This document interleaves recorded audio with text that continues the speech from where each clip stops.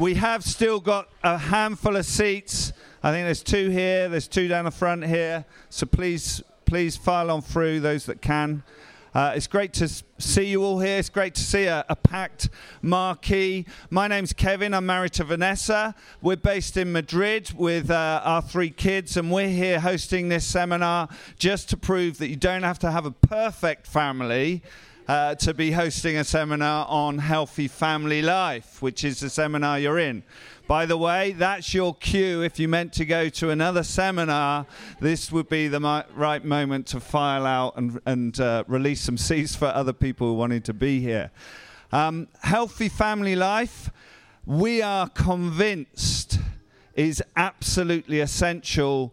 It's the very basis of our human society. You know, when God made humanity and when he gave us society, what he didn't create initially was a government. He didn't give us an army or a police force. He didn't give us a king. He brought 2 people together and he created a family. What that essentially means is that God has placed at the very center, the very fabric of our society, what holds it all together is family life. Which means whatever we are involved in, whether it's planting churches or whether it's planting trees, it's absolutely essential that it comes out of a development of a healthy family life. So that's why I'm so pleased that you are so many people here today. It's why we as a family of churches together want to put in the very center of the fabric of our strategy of Unify, which is a block of our strategy, a healthy family life. That's why this seminar is on. And so I'm really pleased to see you here. At the same time as it's essential, it's also that kids don't arrive with instructions. None of us have got the perfect idea of how this looks. And so putting on seminars like this means that we can learn together, we can grow together, and we can develop really strong family life together so that we can be a mighty family of churches together, serving God into the nations, which would be a great thing to see, no? And it's great to have Karen here. I'm going to introduce Karen. Karen is based in God First Christchurch, so she's part of our family of churches. She first started teaching on parenting about 13 years ago in a parenting course in Weymouth. And now when you take steps of faith, small steps of faith sometimes, you never really know what the journey that God is going to take you on. So what that led to Karen is that through that, God opened a door with a government-funded opportunity to co-author a parenting course. And that's led her into teaching on family life and family support over many, many years, the last 13 years. She's now based in Christchurch, teaches at Moorlands on family life and on business, I believe. She runs a business with her husband, Gary, based on concepts, whatever they are. She does it. No, she helps people bring to life their dreams, and it's often based on courses, books, and often done on family life. So we have someone who's really able to help us. I'd love us to give her a really, really warm round of applause, as well as open our hearts to the things that she's going to bring to help us today. Thank you, Karen.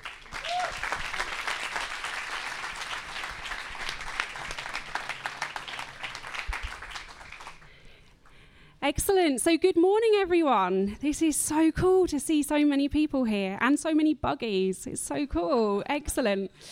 If you have got kids, don't worry at all about if they get noisy. It's the safest place for that to happen today.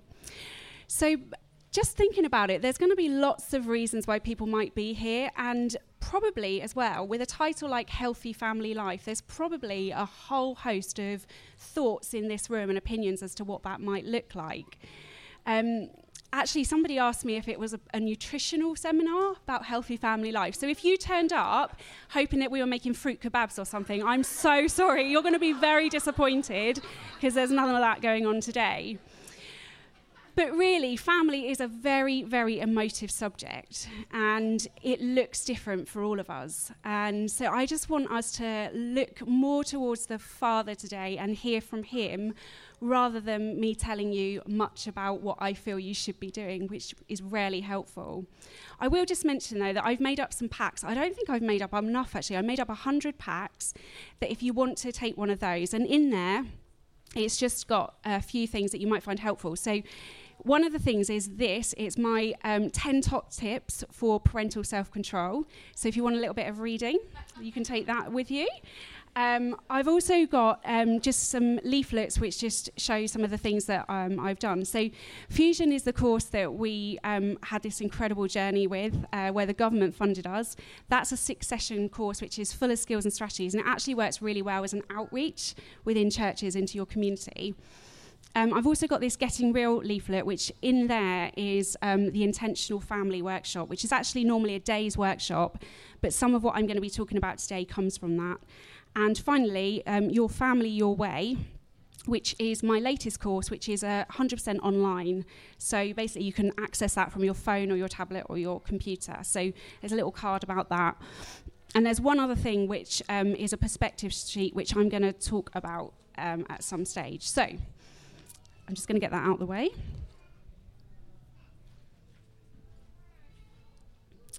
So I would actually, if truth be known, I'd actually love to spend time with every single one of you, because I really enjoy hearing about people's lives and people's stories, and I would really love to hear your stories. I don't think that's very practical this morning, so we're not going to do that.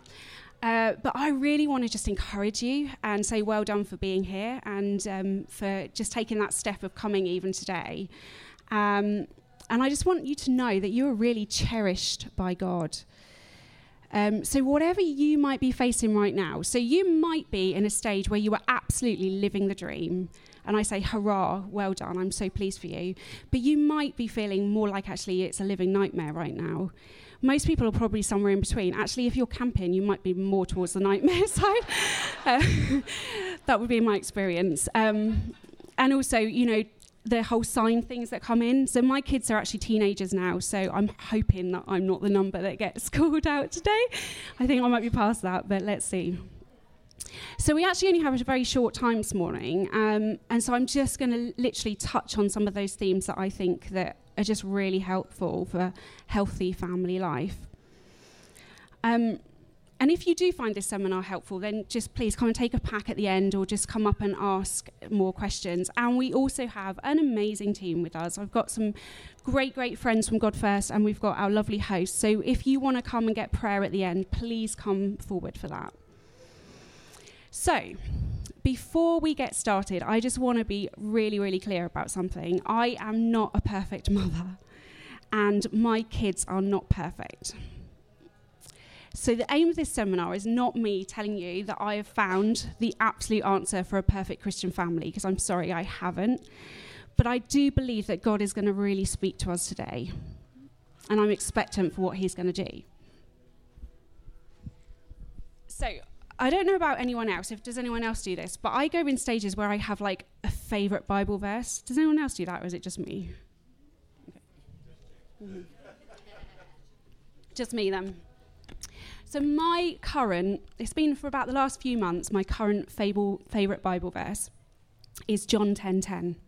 And it says, "The thief comes only to only to steal and kill and destroy. But I have come that they may have life and have it to the full."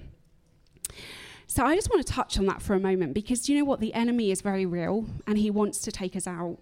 And his weapons are lies and fear. And he would love to throw a whole host of accusations at you right now about your family. And he does it to you, and he also does it to me. And so he does it in the things that are really important to us. And family is one of those words that he will wrap his lies around, and he will actually love just to develop insecurity. And so, he has been trying to whisper things to me all week long about how I'm just not the right person to do this, and no one wants to listen to you and that type of thing. He is real and he is mean, but he is not victorious because God is victorious.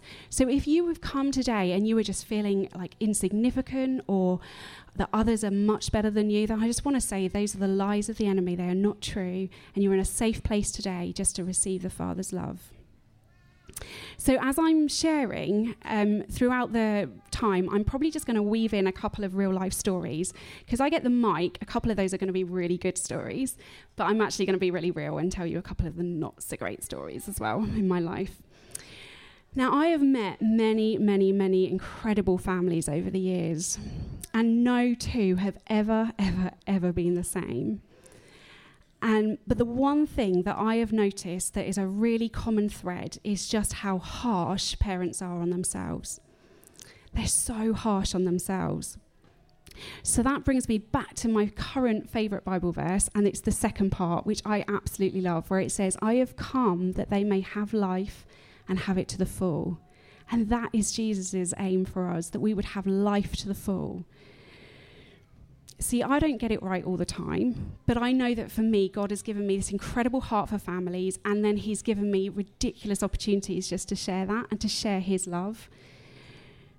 And I really, really, really, really want to go for a life that is full of him and just to pursue him in everything. So in Romans 12:2, it says, "Do not conform to the pattern of this world, but be transformed by the renewing of your mind. And then you will be able to test and approve what God's will is, his good, pleasing, and perfect will."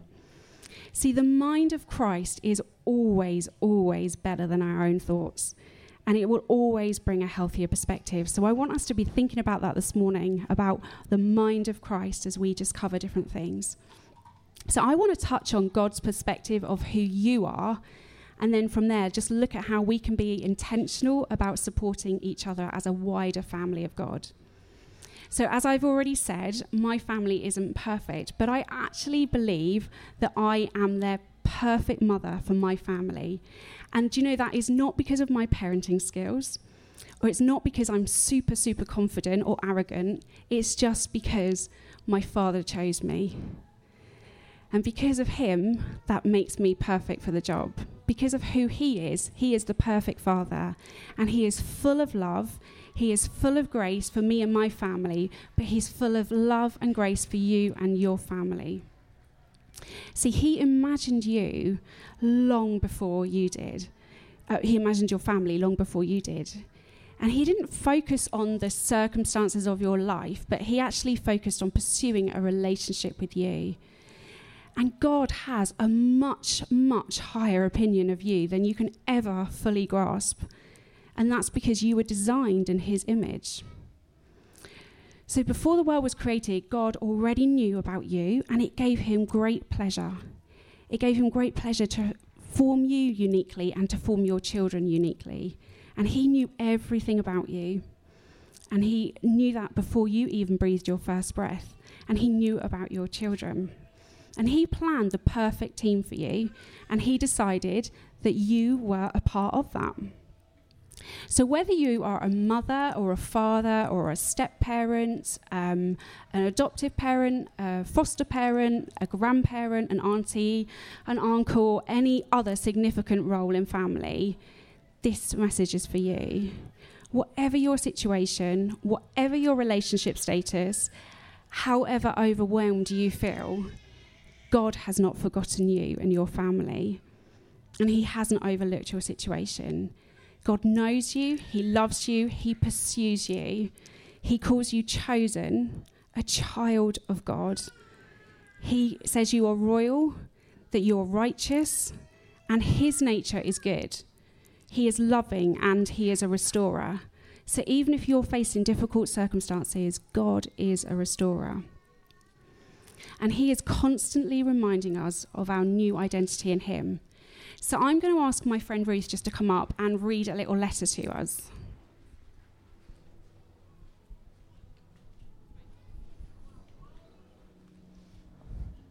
This is the Father's love letter, which is a message to you from God. My child, you may not know me, but I know everything about you. I know when you sit down and when you rise up. I'm familiar with all your ways. Even the very hairs on your head are numbered, for you were made in my image.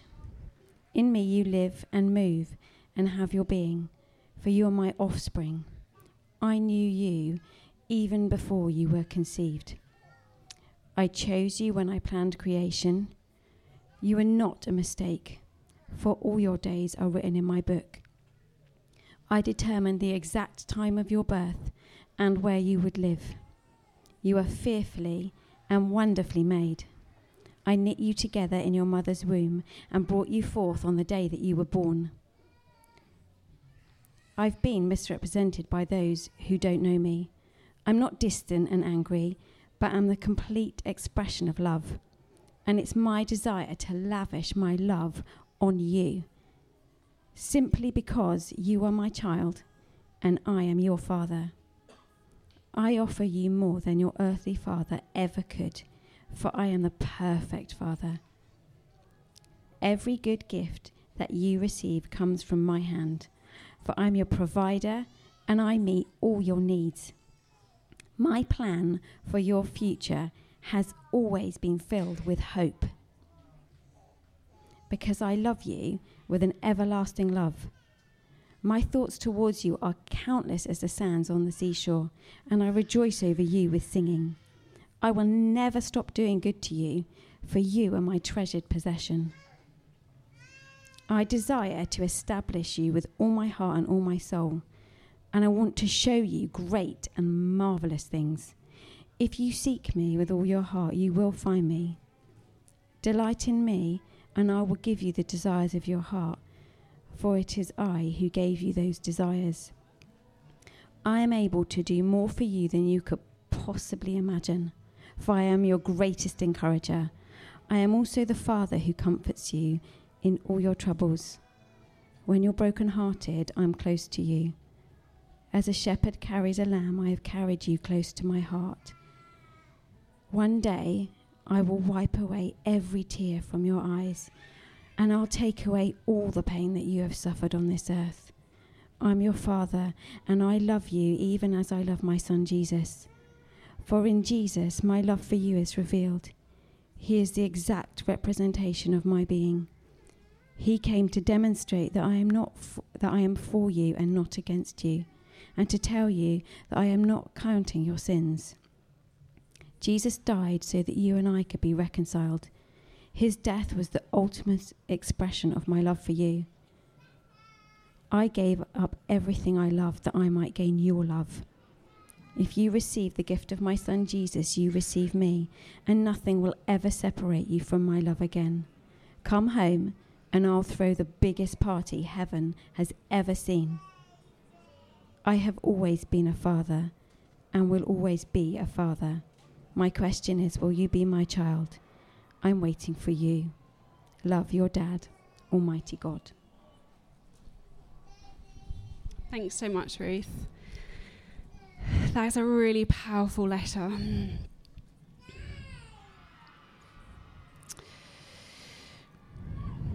I'm just going to quickly say something that, just for the sake of ease, I'm actually going to use the word parent, but I'm just doing that as a generalised thing just for ease. So if that isn't what your role is, please don't feel like I'm isolating you from anything that I'm saying. It's just that if I start to do // it will go on forever. So I'm going to be doing that today. Now, family is mentioned in the Bible over 200 times. And when you look at it, it's really inclusive language. And it's actually, when it's family is mentioned, it's talked about in a way that is more than just the nuclear family that as Westerners often think of. And for me, that says that we really need each other. We need a wider family, and we need to be encouraging each other. So everything in that Father's love letter that Ruth just read out is straight out of Scripture. It isn't made up to make you feel better about yourselves. It's absolutely 100% biblical truth. All of those things are what God says about you and what he says about your family. But how easy is it for us to just pick up the role of parents and then carry this huge responsibility to effectively go it alone, and then when things get bumpy or tough, maybe we'll add in some prayer, or maybe we'll seek some counsel at that point when we really need some help. But I don't think that this is the best way. I believe that surrendering everything to God and just letting go of those reins is the absolute way forward. So essentially, we need to learn how to be a child first.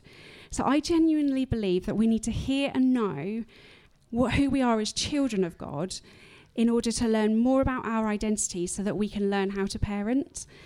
And part of being a family is about being that wider family of God, or as we like to call it, church. So to learn more of our identity, we actually need to know who our Father is and to give all of our lives fully to him. But I don't know about you, it isn't easy to surrender it all.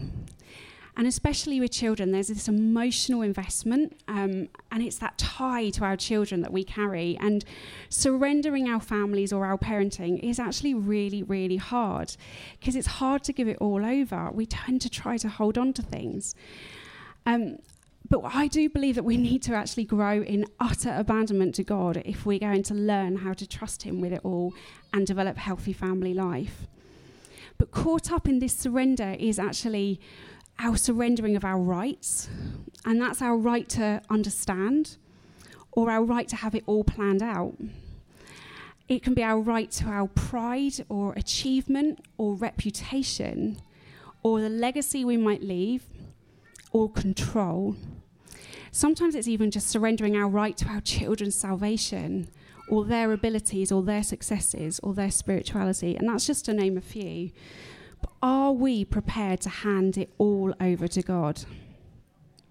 To surrender those things, the what ifs, and to surrender our fear. Wow, it's really hard.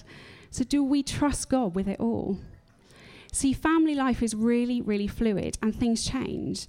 And there is a need to adapt and be flexible. And actually, that is really hard for some people. And it can be hard for some children to experience change, but it can be really, really hard for some adults to be flexible and to change. So we need God as we journey through family life, because every single day will hold an absolute unique set of circumstances, and then every child you add to the equation is unique themselves. And there is mystery, and there is pain, and there is disappointment, and we have to learn to process that. But unless we give our right to understand, we will get stuck, because we won't be able to process that. Now, we've had some pain in our family. We've had a number of different scenarios, but one thing in particular is we actually gave up our whole lives. We sold our home, got rid of all of our possessions, and we moved to another country to follow a call from God. And actually, it didn't work out for us. We loved it, but we weren't issued with the right visas that we needed, and we had to come back to the UK. It's a very long story. I'll tell you another time if you're interested. But it was painful. It was really, really painful. And to start again, we literally had to start again. But we went through that as a family. And all we were doing was being obedient, and yet things didn't work out. We've also had some physical and some mental health challenges and plenty of financial challenges. And if I'm honest, I don't understand it all. But I do know that God is good, and I know that his goodness never changes. So I've learned that Psalms is one of the best gifts that God gives us as families, because we need to learn to lament. So if we are trying to process disappointment, we just have to give it back to God. The things that don't seem to add up, the things that are hard to understand. So you can live with the mystery of that if you completely trust God and you're willing to surrender it to him. And in Romans 8:28, that very well-known verse, it says, and we know that in all things God works for the good of those who love him, who have been according to his purposes. And it's true, it might not feel like that as you look at some of your circumstances, but we can trust the word of God, that we know that whatever is going on, he works in all things to the good of those who love him. So when we put our trust in God, I really believe that we actually can learn something from all three persons of God, and they will help us to parent. So I'm going to start with God the Father. So the Bible is packed full of examples of the Father's extravagant love, and that was just read in that letter.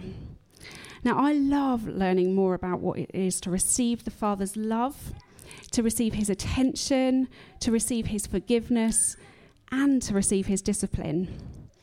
And I find that he is often so generous with me, and he's kind and often very gentle. So when I feel like I've really messed up, he is so quick to forgive, and he's quick to encourage me, and he reminds me of who I truly am.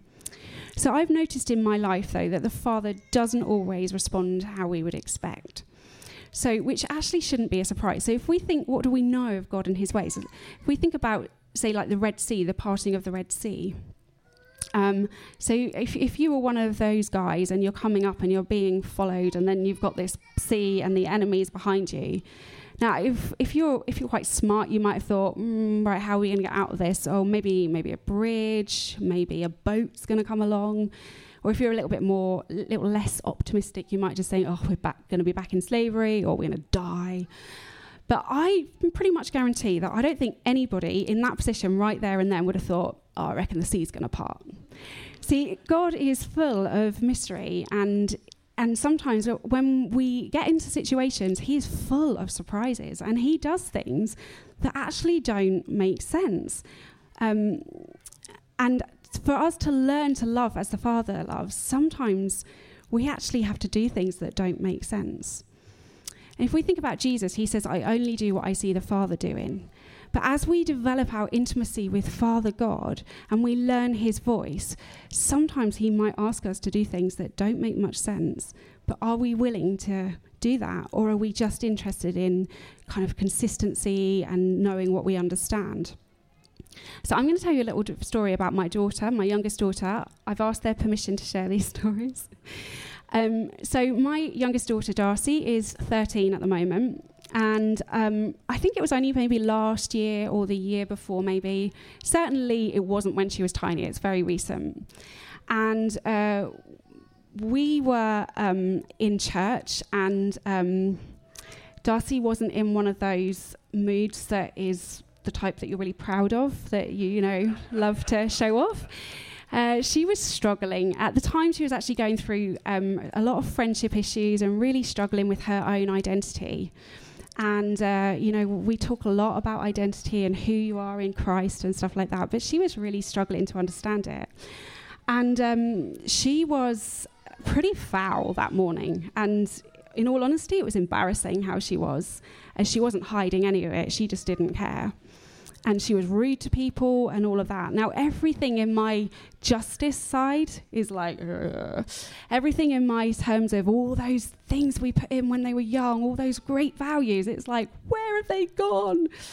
It was embarrassing, it was humiliating, and you kind of want to just go at them and give them that whole, after church drive home thing where it's, And really felt like God just say, go to Subway, as in the sandwich shop. Now, Darcy absolutely loves Subway. I mean, she sent to me this week, they've got a new chicken, Mum. When are we going? The whole journey down here, she's like, can we get Subway? Can we get Subway? Can we get Subway? She loves Subway. And I felt like God was saying, go to Subway and buy her a Subway. Now, for my sense of justice, my husband's is even higher. So this is not our natural response. Let's just go and buy her a lovely treat and reward this awful behaviour. But we felt like, do you know what? We feel like we should do this. So we went, and she got Subway, and she was really quite blown away by it, really. She couldn't understand it, and as we arrived, she was like, no, I don't deserve it. I'm not having it. No. And we just said to her, look, Darcy, we love you. And you make mistakes, and we make mistakes, but we want you to know how much we love you, and this is a gift to you. There's no strings attached. There's nothing you have to pay back. We just want you to know how much we love you. And we bought her a Subway, £3. It's not a huge big deal. I tell you, what that girl learnt that day of her true identity in God and how loved she was transforming, way more than any appropriate discipline would have had. If I'd have gone where my natural heart wanted to go, where my pride wanted to go, we would have gone in a very different direction. But I listened to the Father, and something changed for her that day. Right, don't hear what I'm not saying. I'm not saying don't discipline your children. But sometimes God will surprise us with what he says to do, and the lasting effects of that and what he's doing through that are absolutely significant. Now, because Darcy's quite funny, she kind of then made a joke after she'd enjoyed her Subway and kind of got what was going on. She's like, I could try this every week, right? I can honestly say, unless she hears this tape and then maybe tries it again, I can honestly say that she has never done that again, but I know that something in her identity changed, and something went in strong and deep, and she knows how loved she is by her Father. So, God doesn't always respond to us in the way that we would expect, and he is extravagant in his love. So if we just read the parables, particularly the story of the prodigal son, if you think about it, the prodigal son story is another expression of that. Now, that son knew how much he'd messed up.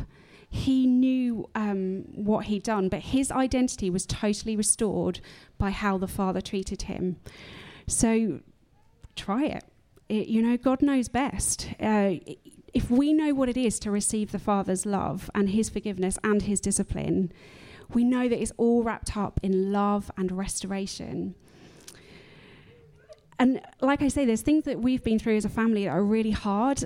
And I just think if Gary and I had thought about us knowing best and then pursuing what we felt was the right thing to do, or socially what was the right thing to do, then rather than the promptings of the Father, then to a certain extent, I don't think it would have been quite so costly, or maybe not quite so painful, some of the things we've been through. However, see, more significantly, we would have missed out on a huge, huge, huge intimacy with God and a great relationship as a family because of those things. So we need to surrender it all, even when it doesn't make sense, and just pursue what the Father is asking of us. And it will be different for you and for me. So we're not trying to imitate each other. We just want to know what the Father is saying for us. And when we trust in him, it's just really important to learn the Father's voice. So Psalm 143:10 says, "Teach me to do your will, for you are my God, and may your good spirit lead me on level ground." So what can we learn from God the Son, Jesus?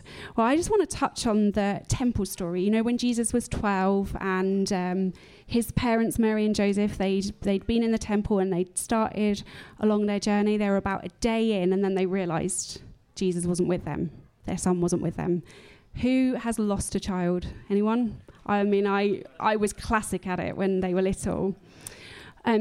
I want to tell you a story about my middle daughter, Abby, who's 15 now. When I said, is it all right if I tell a story about you? She went, is it that story? And I went, yeah, it is. She's like, oh, cool, I love that story. I didn't have quite the same response because basically Abby was one of these babies that didn't know what it was to be a baby and decided that she should be grown up and a toddler almost straight away. So she actually started properly walking, and I'm not talking like this, but walking across the room at 8 months. It was mad. I mean, who does that? She completely deprived me of all that lovely, Anyway, at 8 months, she was properly walking. So it was in a summer.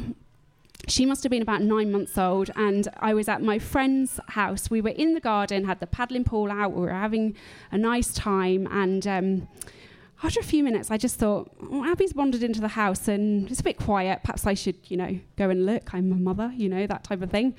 And I walked back into my friend's house, and Abby at that time as well was also into stripping her clothes off. She loved taking her clothes off.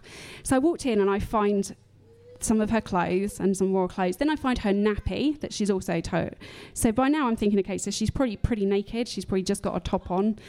And then I start to walk further into the house, and I'm like, where is this child? And then the worst thing, I see the front door totally open.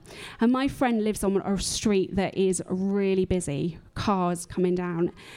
And I don't know if anyone's ever had any of this type of scenario happen to them, but it probably was 2 minutes, but it felt like a full-length Hollywood movie in my mind. I mean, I went through it all, the papers, the paparazzi, the parenting woman, like, loses child. You know, it was just awful. And you're just like, where is she?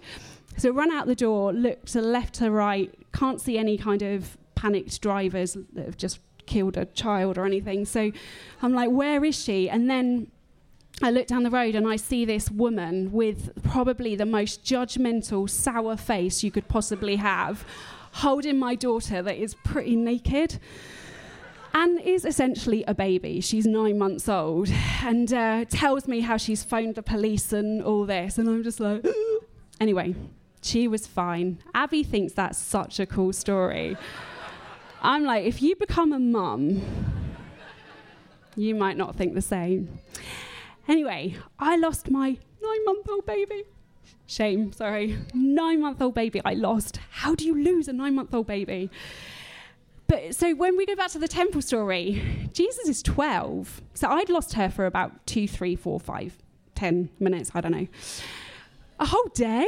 I mean, a whole day? How do you not notice your 12-year-old isn't around? I mean, I would notice that, wouldn't you guys, right? If you've got an older child, I'd notice that. But so I would love to hear the part of that story with Mary and Joseph that we don't know. I'd love to go and say to them, what was your reaction really like? But the point is that Jesus was in the Father's house because he knew his identity. And for him, where else would he be other than with his Father? And I think it's something really crucial for us to learn here is actually we need to know our true identity. We need to know who we truly are. And also our children need to know who they truly are and what Father says about them.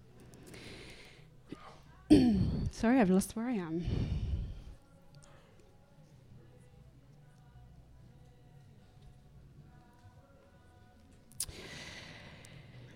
So I'm going to move on because I can't find where I am. I think you get the point. Okay, so what can we learn from God the Holy Spirit? So the thing about the Holy Spirit is he calls us into righteousness. It tells us in Romans 8:10. And I think the Holy Spirit is beautiful because he breaks into our routines and he can really mess with our plans and our lives and our rules. And I love that. His aim is relationship. So I want to waste time with the Holy Spirit because he calls me into my righteousness as a child of God. He reminds me that I am never, ever, ever alone and that I am loved and cherished and that God has way bigger plans and he has a better view. He has a much better view of the whole situation and of my life, so I can trust him. And I think sometimes it's easy to think, if we had Jesus with us, walking alongside us, then we would make great parenting decisions all the time because we'd just be able to, what do you reckon, Jesus? But actually, we have the Holy Spirit living in us, so we have access to the Holy Spirit all the time to help us and to prompt us with where to go. So I don't want to ask, how do I get more of the Holy Spirit in my life or in my parenting? But actually, how does the Holy Spirit get more of me? So I want to surrender all of my ways to him. And that includes surrendering my family and where that might go, the outcome and all of that. But in that relational intimacy with the Holy Spirit, that is what transforms us, and it transforms how we think, and it transforms what we do, and it transforms our families, even when the reality doesn't suggest so. So in the same way that I want to waste time with the Holy Spirit, I want to waste time with my kids. Because, it's never going to be a waste of time to waste time with them.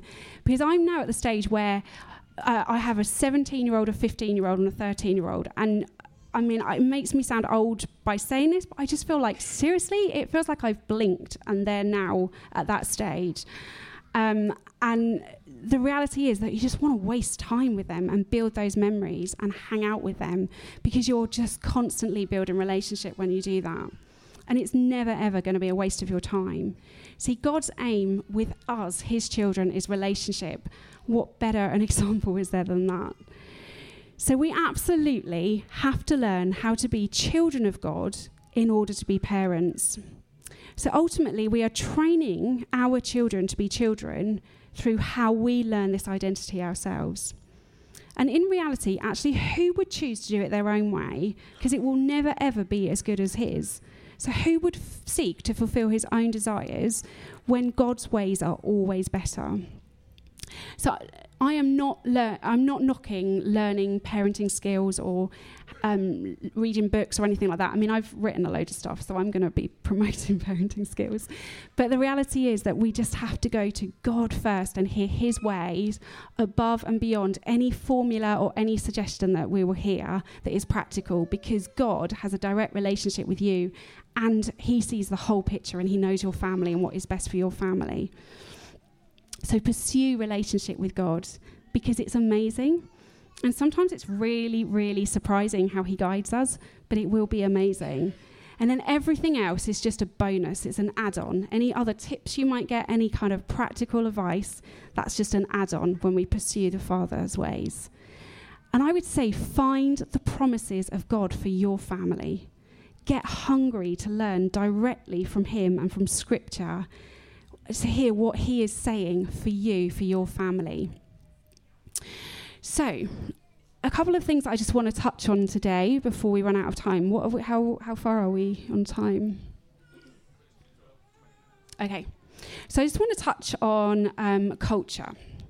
So you have a culture in your family, and you actually can't stop that culture from forming, but you can be intentional about the culture you create.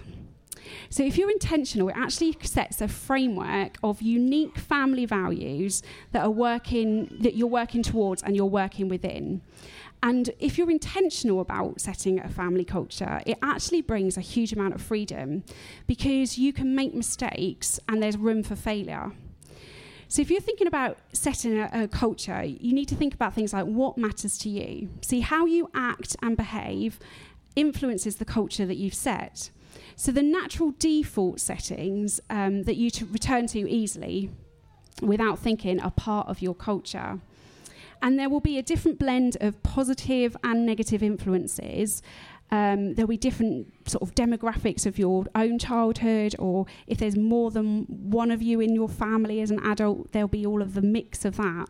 But it's those expressions of culture that will really, really influence what's happening. So every family will have a culture, but actually very few people set about intentionally creating it.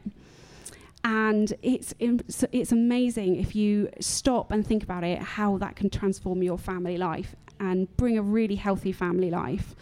So whatever it's been like before, that doesn't have to determine your future. But when you take time to stop and think about what matters to you, you give your family this amazing gift that you can actually be intentional about how you want your family to be.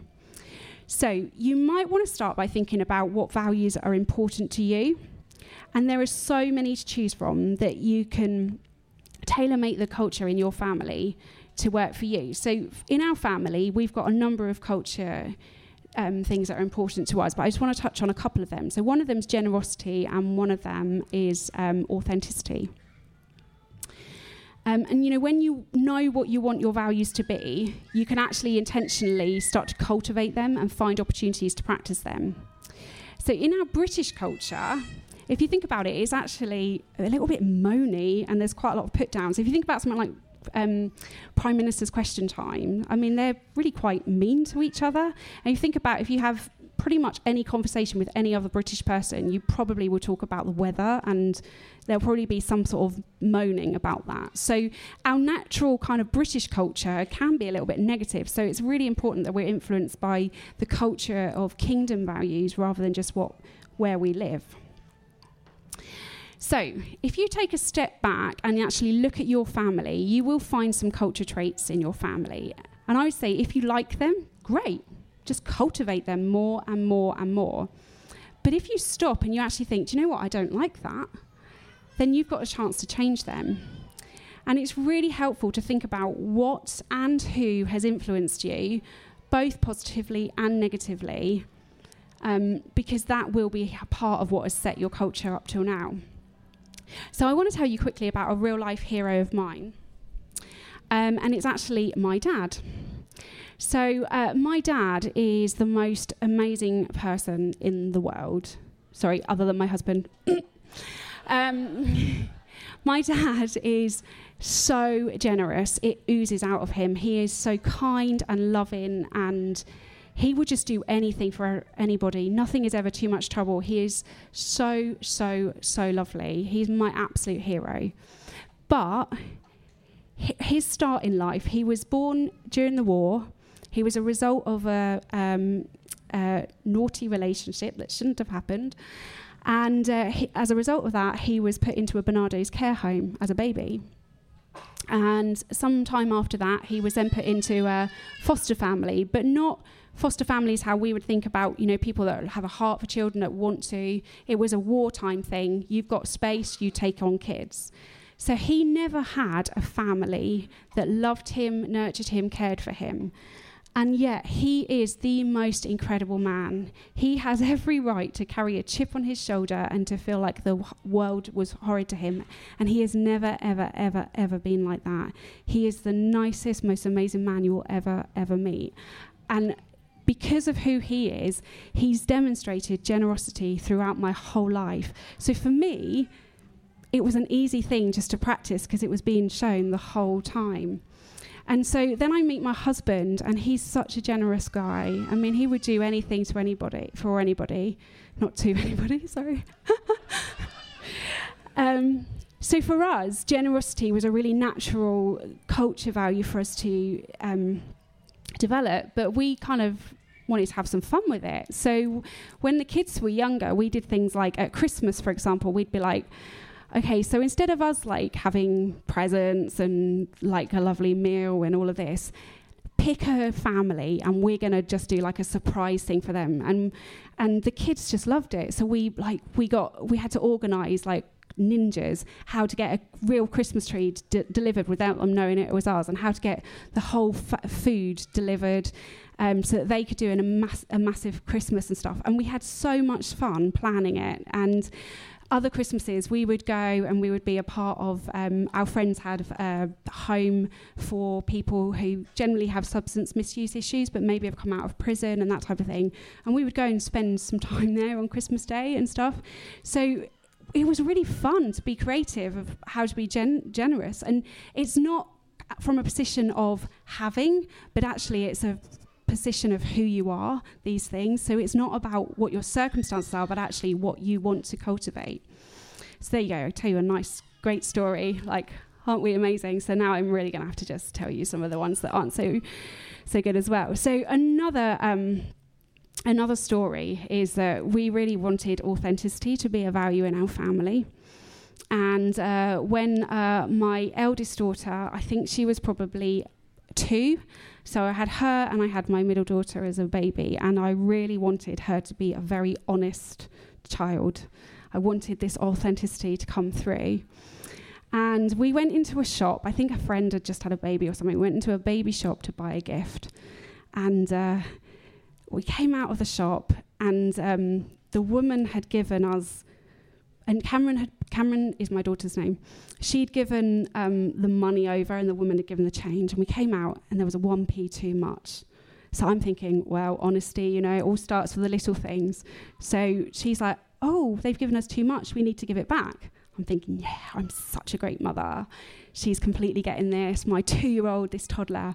So I take her into the shop, and I'm thinking, yeah, this is great. I'm going to let them all know how wonderful my toddler is. And so I'm like, so Cameron, talk to the lady and tell her what you just said. And she's like really shy and not at all at the stage where she's ready to talk to other adults that she's never met before. And I'm like, come on. And I don't know how long this went on for, but these shopkeepers looked at me as if they should phone social services. I mean, they just were like, who is this woman? And I came out of that shop and I was just like, what have I done? Because if my objective was honesty, that had already been conquered when we'd had that conversation. Suddenly I was like, this is pride. This is horrid. This is so embarrassing. I don't think I ever went in that shop again. But the reality is that I got carried away with myself, and instead of the culture values being the thing that were important to us, suddenly it was what people thought of us and this pride, and it was ugly, and I'm embarrassed to tell it. But the reality is that we will make mistakes, and sometimes, you probably shouldn't tell them quite so publicly, but, we all make mistakes. So that was one of my more embarrassing times. My youngest daughter, Darcy, as we were trying to embrace this authenticity and honesty, one day we had my mother-in-law visiting, and we were just chatting, and I was saying something about how Daddy picks all three of them up. And I said to Darcy, she was only little at the time, but I wouldn't put it past her doing it. She's very funny, and I thought she was going to say, it's because Daddy's so strong that he can pick his three daughters up. But she says, it's because he's so fat. And then she went, and so is she, and pointed at my mother-in-law. Yeah, what do you do in that moment? So, my mother-in-law then busily starts to try to justify why she's overweight, and it's just getting worse and worse. And I'm trying to rectify this situation, and I'm saying, well, Darcy, how do you think Nanny might feel about you saying that? And she's like, but she is fat. And it's just getting worse and worse and worse. So I'm like, you just excuse us for a moment. Take her outside. I'm like, yeah, she is fat, but do you, when we say that, it kind of can hurt people's feelings. So we try to, just not say things like that. And you suddenly realise, for not only her age, but also for how her mind is wired, she's like, I'm just being honest. What's going on here? And you realise these social practices of, when we say things and wrap it up in a nicer way, how that kind of influences us. But the reality is that she was being honest. So kingdom values, whoa, if you're going to go down it, be brave. It's painful. Part of authenticity for us is that we have had a kind of anything goes policy. So we can talk about anything, and I mean anything. And there's a pain barrier to go through there, because sometimes you're like, I don't want my child to say that. And, it's kind of like, but we want them to be authentic. So we've had to go through that and make lots of mistakes. But it's easy to be influenced by the culture that we live in, e.g. the British culture, more so than the kingdom culture. So I think when we're trying to establish an intentional family, we need to really think about kingdom values that can influence us. And if you're not sure if something is or isn't a kingdom value, then I would suggest that you actually look and you think, would this work in a different culture? So say in a developing world, would this culture value work there? Because if it's a kingdom value, it works anywhere. So it's really good to take some time. And then to think about how we are with others. See, family isn't just limited to blood ties or our households. Church is described as the family of God. And if love is at the heart of what we do, then we need to think about how we are with other people and what culture we're building in our family and in our churches. And I found that some people actually feel really unsafe in churches as families because they feel judged. And we want to be in a place where we are encouraging people and loving them and calling the best out of them time and time again. So you never know what someone else is going through. And if you aren't in a close relationship with them and you don't have that privilege of knowing what they're walking through, then let's just be generous in our love and less judgmental, because some people are carrying a lot, or their circumstances might be really difficult, or they maybe are having there's mental health issues. 1 in 4 of us will have a mental health issue this year. And if that's a statistic in the world, that's a statistic that is also going to be in our church. So you don't know what's going on, what people are facing. So let's encourage one another and create a culture in our churches where it genuinely is a safe place to be. And one of those things that actually undermines it is when we are comparing ourselves to each other. Now, I actually think comparison is our enemy, because it has, in my mind, it has 2 starting points. It will either be unfavourable towards someone else or unfavourable towards yourself. So when we're comparing, we maybe are doing it from a slightly superior judgmental place where we're thinking we're better than somebody and we're looking down on them. or we're thinking others are better than ourselves and we're having a really bad opinion of ourselves. So we want to be able to slash comparison. And when we do that, we can then appreciate what people really do carry, and we can learn to celebrate who people are, even when they're different from us. And we can take time to learn from others, even when they're different from us. And that has to be a great thing. So I think we're really running out of time. So I'm just going to quickly talk about perspective. And I think, we started with that Romans verse about the renewing and the transforming of our minds. And let's be real, family life is tiring and there's lots going on. And sometimes the busyness of life means that we get caught up in just the little details. And so by being able to have a healthy perspective, we can completely transform the situation we're in. So in that pack, I have something which is a 5-step daily thing, which basically just at the start of the day, being able to say, well, what am I thankful for this morning? And then as we come back at the end of the day, just kind of go, well, what did go well? Or actually, what do I want to forget about? Because often what happens is we just go around this cycle, and where one bad day leads into another bad day, and we just kind of get in this season of like, how are we going to get out of this? And yet God's perspective on us is so good, and we can keep coming back to him and coming back to him and hearing his perspective and what he says about our family and renewing our mind. So the stronger our own identity becomes as children of God, the easier it becomes to make decisions that are influenced by kingdom values rather than cultural values or by popular choice. And then just by being us, we can expect to influence and change the environment around us because we have the Spirit of God with us. And the stronger our identity is, the more significant unity is, because we aren't doing things based on what others are doing, but we're doing things based on the value in others and seeing that and celebrating and teasing that out of people. And the stronger our identity is, the easier it becomes to go before Father and just ask for his perspective, because it isn't actually about the outcome or about pleasing others, but as Jesus said, we're only doing what we see our Father do. So I just want to stir you with one final encouragement. If you have any inkling at all towards supporting other families, I would just say go for it. So whether that's in your church or your community, don't worry about whether you're good enough or if you have the right answers, because you will never have all the answers. But if you have the Spirit of God in you, you just need to take the next step and then go to the Father, to the source of love, and see what he does and what he might do in and around your environment.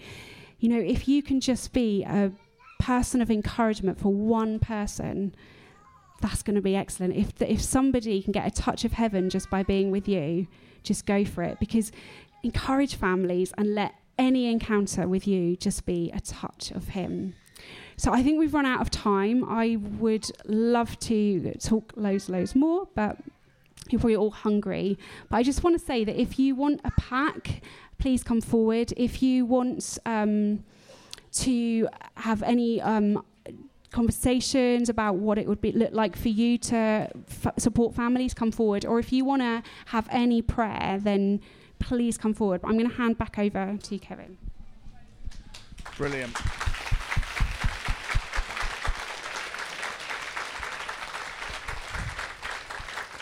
That's brilliant. Thank you very much, Karen. I think there was some great helpful stuff in there, particularly about developing culture in your family, practically intentionally working at developing the culture of your family, but also working with the Holy Spirit in that.